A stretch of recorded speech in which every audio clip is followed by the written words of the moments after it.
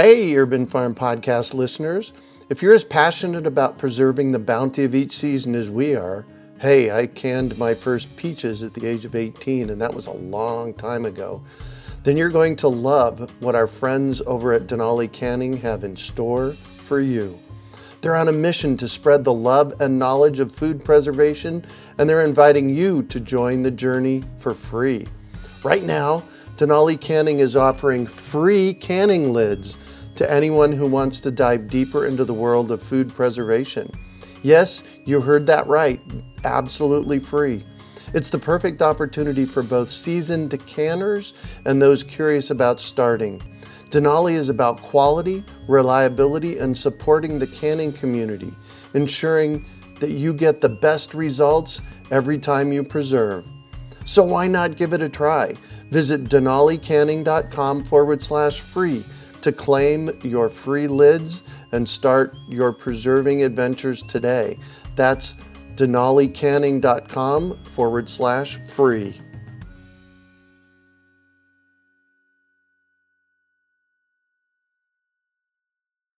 Greetings, urban farmers, gardeners, and healthy food visionaries. Farmer Greg here, and welcome to the 553rd episode of the Urban Farm Podcast, where every day we work together to educate and inspire you to become part of your food revolution. Today on our podcast, we have someone who is jamming in the garden with healthy, tasty fruits and vegetables. We're talking with returning guest Jason Johns about berries and brassicas. Jason is the author of Growing Brassicas and Berry Gardening, as well as many other gardening books, hoping to inspire people to take up gardening themselves and successfully grow their own delicious fresh fruits and vegetables. Jason is passionate about gardening, having grown his own produce for over 20 years. He started with a secondhand greenhouse and an 8x6 patch of his mother's garden, and since then has worked his way through various allotments and gardens, growing everything from radishes to carrots to great pumpkins. Welcome to the show today, Jason. It's great to have you back. Thank you very much, Greg. It's great to be back and wonderful to be talking to you again. I'm really pleased to be here. So we were just talking before we started recording about all of your books. And yes, you're an amazing, prolific writer. And I was excited to connect with you on your Growing Tomatoes books here a while back. And then I think we talked about your vertical gardening book. Tell us a little bit about your books before we jump in. Right. Yeah. Well, as you've said, I've written quite a few, and what I've been doing is I love gardening and I love sharing all this information with other people, and I sort of hear something or start growing something or read something and think, oh, that's interesting, start growing it and start experimenting, and I think, wow, this is something that I'd love to share with other people, and they turn into books. So for example, last year I started growing some berries and I planted some red currants, white currants, black currants, gooseberries, blueberries, strawberries, and a whole load of other berries. And I thought, wow, these are really good. And then I started reading about the health benefits of them and realised that some of them are actually really, really good for you. So I thought, wow, that'd make a great book. Same with brassicas. I heard somebody recommend that a top health tip was to eat more broccoli. And I thought, that's interesting. I wonder why. I've always dabbled in growing some brassicas, so looked into them more, found out about the wide range of brassicas and plants I'd never realised were in the family. I thought, again, really interesting. But I've written on subjects I'm really passionate about, like companion planting, which is all about reducing your use of chemicals and being more environmentally friendly, through to things that are very, very relevant to a lot of people, like how to grow in containers and indoors and in small spaces, which is obviously very, very useful if you haven't got a large garden. Yeah, I just love to write and share this information. And there's so many interesting subjects. And a lot of books are very general or very sort of broad. And I try to keep my books really focused on a topic. So if you want to grow pumpkins, for example, you don't need to wade through 300 pages about other stuff until you get to the 10 pages about pumpkins. You could just literally read about the pumpkins and get the information you want. So I try to keep everything very focused and make it very relevant to my readers, who I very much appreciate. So I know how hard it is to write a book. I've written several of them. They're small, and you are a prolific writer. I mean, I've got your berry book here in my hand. It's a beautiful book, and it's well over 200 pages talking about growing berries. Tell me about it. Well, it's like you say, it's everything you need to grow berries. From what do the berry plants need? What sort of soil do they need? What tools do you need? All the way through to how to make sure that they produce a good crop. How to grow a wide variety of berry plants, how to grow them in containers, in the greenhouse, in the ground, depending on where you are. Obviously, where you are, some berries will grow outside, but Oh, yeah. for our colleagues in Canada, they've perhaps got fewer options. But when I started writing, I thought, well, I could write about the normal berries like strawberries and blackberries, but I thought there's lots of other interesting berries out there that people don't really appreciate or think about growing at home, like the cranberry. You know, we love that with our Thanksgiving and Christmas meals, but you can grow those at home. Very few people realise that. Really? And yeah, they just need a sort of almost a boggy, damp area, but that's easy to reproduce, and you can grow them in your garden. And yeah, they produce a good crop after a few years. So yeah, there's lots of berries you can grow, or depending on where you live, some of these you can even forage for and find growing in the wild. Nice. Well, yeah, and there's all kinds of berries that are wild harvested, right? Well, yeah, you've obviously got things like the blackberry, which is common. You can find some wild strawberries, but then you've got, in some areas, blueberries grow wild. You've got Saskatoon berries, bilberries, and lots of other things that grow, again, depending on where you are in the world. There's lots of different berries that you can either cultivate, and often there are cultivated varieties, or there's the wild varieties grown in your local hedgerow. Nice. In your book, chapter 1 is berry plant requirements. Talk to me about berry plant requirements. Simply, all the berries have various requirements. Some need sort of a soggier soil, some prefer drier soil.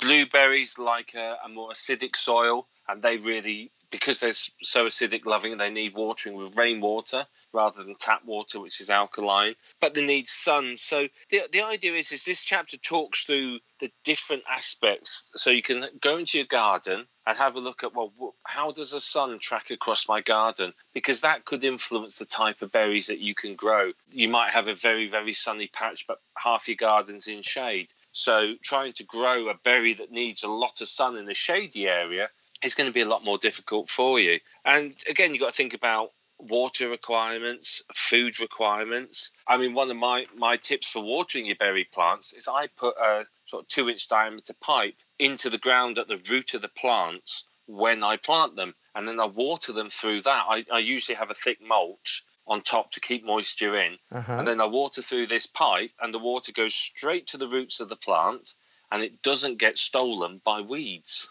and it just makes watering a lot more efficient. Wow, that's a brilliant idea. There's things like that. You've got to consider weeds as well, because obviously weeds will compete with resources, and some berry plants grow a little bit slower than others, so you do need to make sure you keep the weeds down. So it's all about understanding the environment you have and then choosing the plants that are best suited for it. When berries are typically a little bit more picky about the soil they're growing in. Some of them require acidic soil like blueberries and boggy soil like cranberries that we mentioned. So how does one go about figuring that out? Well, to find out if it's boggy soil is fairly easy. You can stick your finger in the soil, but you can, if you dig in lots of organic matter like peat moss or compost and other stuff, you can make quite a boggy area. But as to the acidity level, you just have to buy a soil tester kit, or you can buy an electronic device that you stick in the ground, press a button, and it reads the pH level of the soil. So that's something that is a management process that we need to stay on top of, is the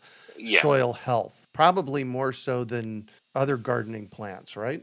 But particularly for some of them, those that tend to grow wild, that aren't cultivated, they tend to be a bit more forgiving. But some of the cultivated varieties can be quite sensitive and sort of almost like divas in that they get very upset without the right environment. So, yeah, if you haven't got an acidic soil, for example, growing blueberries in the ground ends up being quite a lot of work because you have to constantly acidify the soil.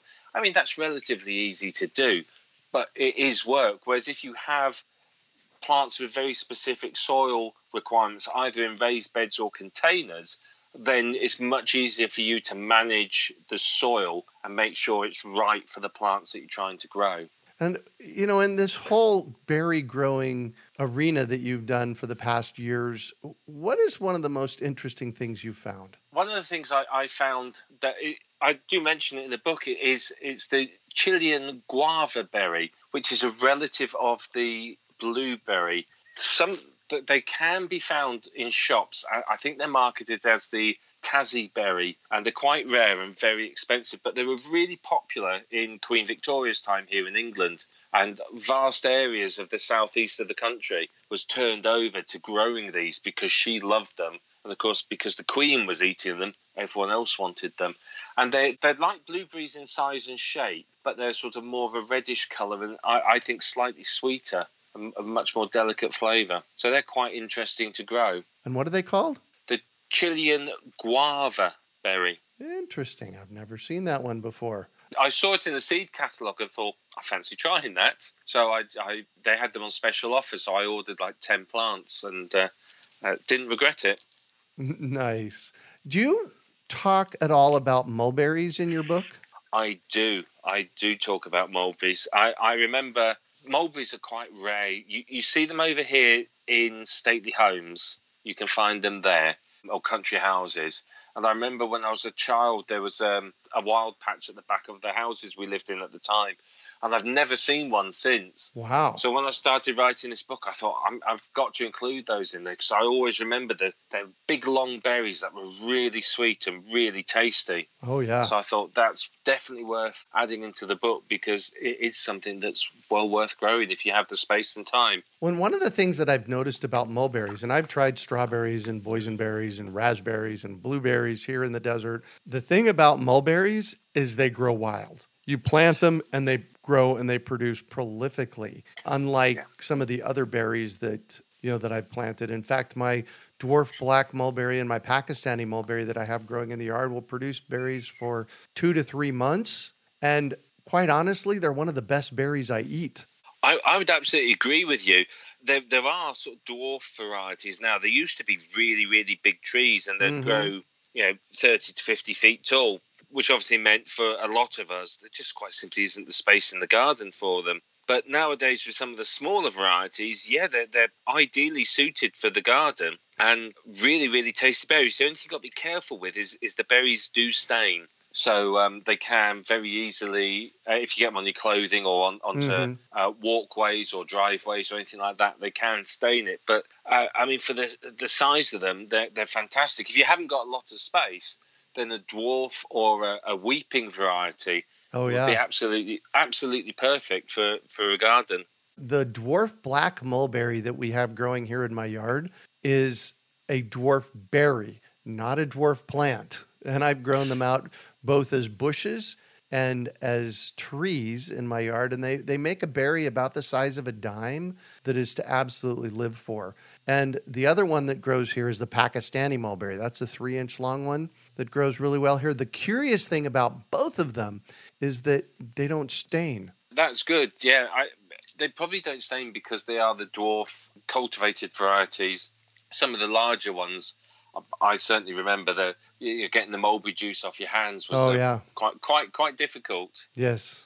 So let's transition over to brassicas. First of all, share with us what a brassica is, because a lot of people I don't think know. Right. Well, a brassica is a type of vegetable, quite different from berries. But brassicas are a wide variety of vegetables, ranging from your broccoli through to wasabi, through to watercress, and many other different plants in between. One of the sort of least well-known brassicas is maca root. Maca root is one of the oldest known cultivated vegetables. Comes from the Andes in South America, so Peru area. And it's sold in powder form in your health food shops at a eye-watering price, because apparently it's a super food. It's very, very good for you. That was maca root? Maca root, yes. I think it's like a little sort of rutabaga type plant. It's very small. Oh, yeah. Grows in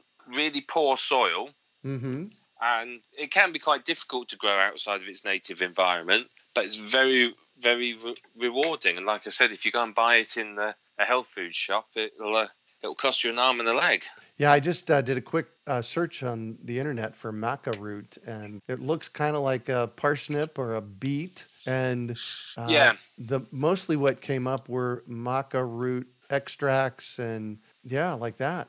So that's interesting. yeah, it's an interesting one that's worth a try. But as I said, there's lots and lots of members of the family. There's obviously cauliflower, cabbage, kohlrabi, Brussels sprouts, broccoli, calabrese, and all those sorts of plants are members of the family as well. We just harvested a kohlrabi yesterday out of the garden. It was planted by a friend of mine who came and did some planting here, and I had no idea what it was. It was the strangest looking thing when I harvested it, and I said, I think that's something we should ask about, Heidi. So I sent him a message, and that's what it came back of, as kohlrabi. What do we do with it? Well, you can grate it onto a salad, or my favourite use for it is I grate it into a coleslaw. Oh, and eat it as part of that. It's got a slightly peppery taste, and really, I think adds to a coleslaw, makes it a bit more interesting. nice. So what can you tell us about growing brassicas? Well, I can tell you that most of them they're quite easy to grow, but they can be a little bit temperamental. They are absolutely loved by a wide variety of pests. Oh, yes. Particularly the cabbage moth butterfly. You will find, if you do not net them, they will be covered with these caterpillars that will devour your crop. So you've got to be careful with that. You've got to be careful for clubroot. That can affect a lot of them. So there's a few bits and pieces that can affect them, but that shouldn't let you put them off, because as long as you cover the plants pretty much from the time they're seedlings, as soon as you plant them outside, cover them, because pigeons and other birds will actually eat the leaves off them, and they will strip them bare overnight. I planted out some years ago. It must have been about 40 or 50 brassica seedlings one night, and thought, that's brilliant. Came back the next day, and they were just little sticks. Yep. Because they'd been stripped. So I learned after that you cover them and keep them covered the entire time. One of the things that I've done specifically with brassicas, and then on the other side, lettuces and greens in general, is I plant open pollinated seeds.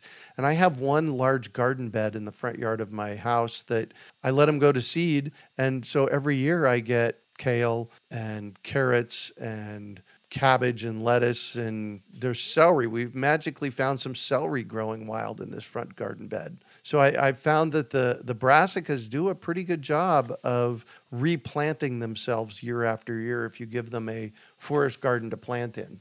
They certainly can do, and they do well. They're great for pollinating insects if you let some of them flower. They really do attract in the bees and the butterflies. But like I said, if you're in an area with something like clubroot or whatever, then that can be a bit of a problem with letting them reseed. But generally, yeah, if that's what you want to do, that works. I tend to harvest all mine and freeze them rather than let them seed. Sometimes I'll let one or two go to seed, either so I can harvest the seed myself and use it, or just for the insects and give them a bit of food. Well, one of the things we have going for you, over you guys where you're at, is we're in a very hot climate. So I actually get these things growing for 6 or 8 months a year. And so for us, the brassicas are cold weather crops, and we grow them from September to April. But you have to cram those all in the summer season, I would guess, right? Actually, it depends on the brassicas, because quite a few of them are very winter hardy. So things like purple sprouting broccoli, for example, you'd plant that about now over here, and then it'll be ready to harvest from about December or January. There's cabbages and cauliflowers and kale. Varieties of those are all very hardy, and quite often will survive heavy frosts and even under snow. So there's quite a variety of this family that's pretty much suited for every environment. So I grow a lot of them over winter, because there's not much else we can grow here, because it gets below freezing, lots of heavy frosts. So we can't grow a lot of a lot else during winter. But the brassicas are quite a nice staple. You plant them sort of late summer, and then they mature over winter, ready for sort of a late winter, early spring crop for us. One of the things I noticed about kale is that it will grow for more than 1 year. I've got kale in the front yard right now that is 2 years old. Yeah, I think kale is a fantastic plant, and it grows really, really well. It's a prolific grower, and again, there's a lot of different varieties of it that you could grow. But most of the kales, I believe, are perennials or biennials. So a lot of them, you plant them this year, and then the following year they'll flower. So, and then of course they reseed. The thing with a lot of the brassicas is they are biennials. So if you leave them to the second year, that's when they flower and seed. But because they do reseed quite prolifically, a lot of people assume that they're perennials because they don't realise that they've seeded new plants. Right. And do you know what tree kale is? I have heard of tree kale. I believe it's sort of similar to normal kale, but it grows on a thicker trunk and much taller. Yeah. It's not something I've seen over here, but I have heard about it and thought it was quite interesting to look into. Yeah, it's very kale-like. They also call it tree collards. They do grow easily 6 feet tall, and they'll grow for years, and like 3 or 4 or 5 years. And then what they do is they put out branches on the side that then starts another tree kale plant. It's really quite fascinating. That sounds like something worth growing. It does sound interesting, and it could be an ideal thing for someone without a lot of space, because you can grow a lot of kale vertically and keep it there for several years. Right, exactly. You mentioned something called wind rock. What is it, and what do we do about it? Well, it's not a music festival. We'll start by saying that. But what it is it's probably the biggest reason why people fail when growing brassicas. A lot of brassica plants have very tiny hairs on the roots which suck up all the nutrients. And when the plants rock in even the slightest bit of wind, it breaks these hairs, which then means the plant can't suck up as many nutrients. So the general rule of thumb with any brassica plant is to firm it down, then firm it down again, and just to make sure, firm it down once more, because that it really does affect their growth. And if you're growing taller ones, like sort of Brussels sprouts, for example, it is actually worth staking them to help reduce the amount of rock, because it will stunt the growth of the plants. And if the other alternative is to build a windbreak around them, either of other plants or just put some netting around them. So when you're netting your plants, you're also reducing the risk of wind rock as well. So it's literally the wind blowing them and damaging the plant. Yeah, it damages these fine hairs on the roots, which affects the plant's ability to suck up nutrients out of the ground, so it can't grow as big as it would otherwise grow. Wow. In writing your book, again, this is a beautiful picture book over, not just pictures, lots of content, but lots of pictures, along with recipes throughout, which is nice. What is one of the more exciting things you found out about brassicas? Oh, well, what was one of the exciting things I found out about brassicas? I think for me, it was one of the most interesting things was about the wind rock. I'd never realised that affected them, because I've tried growing. I grew giant cabbages the other year, and they didn't grow to full size, but they grew to about 4 feet across, so they were quite big.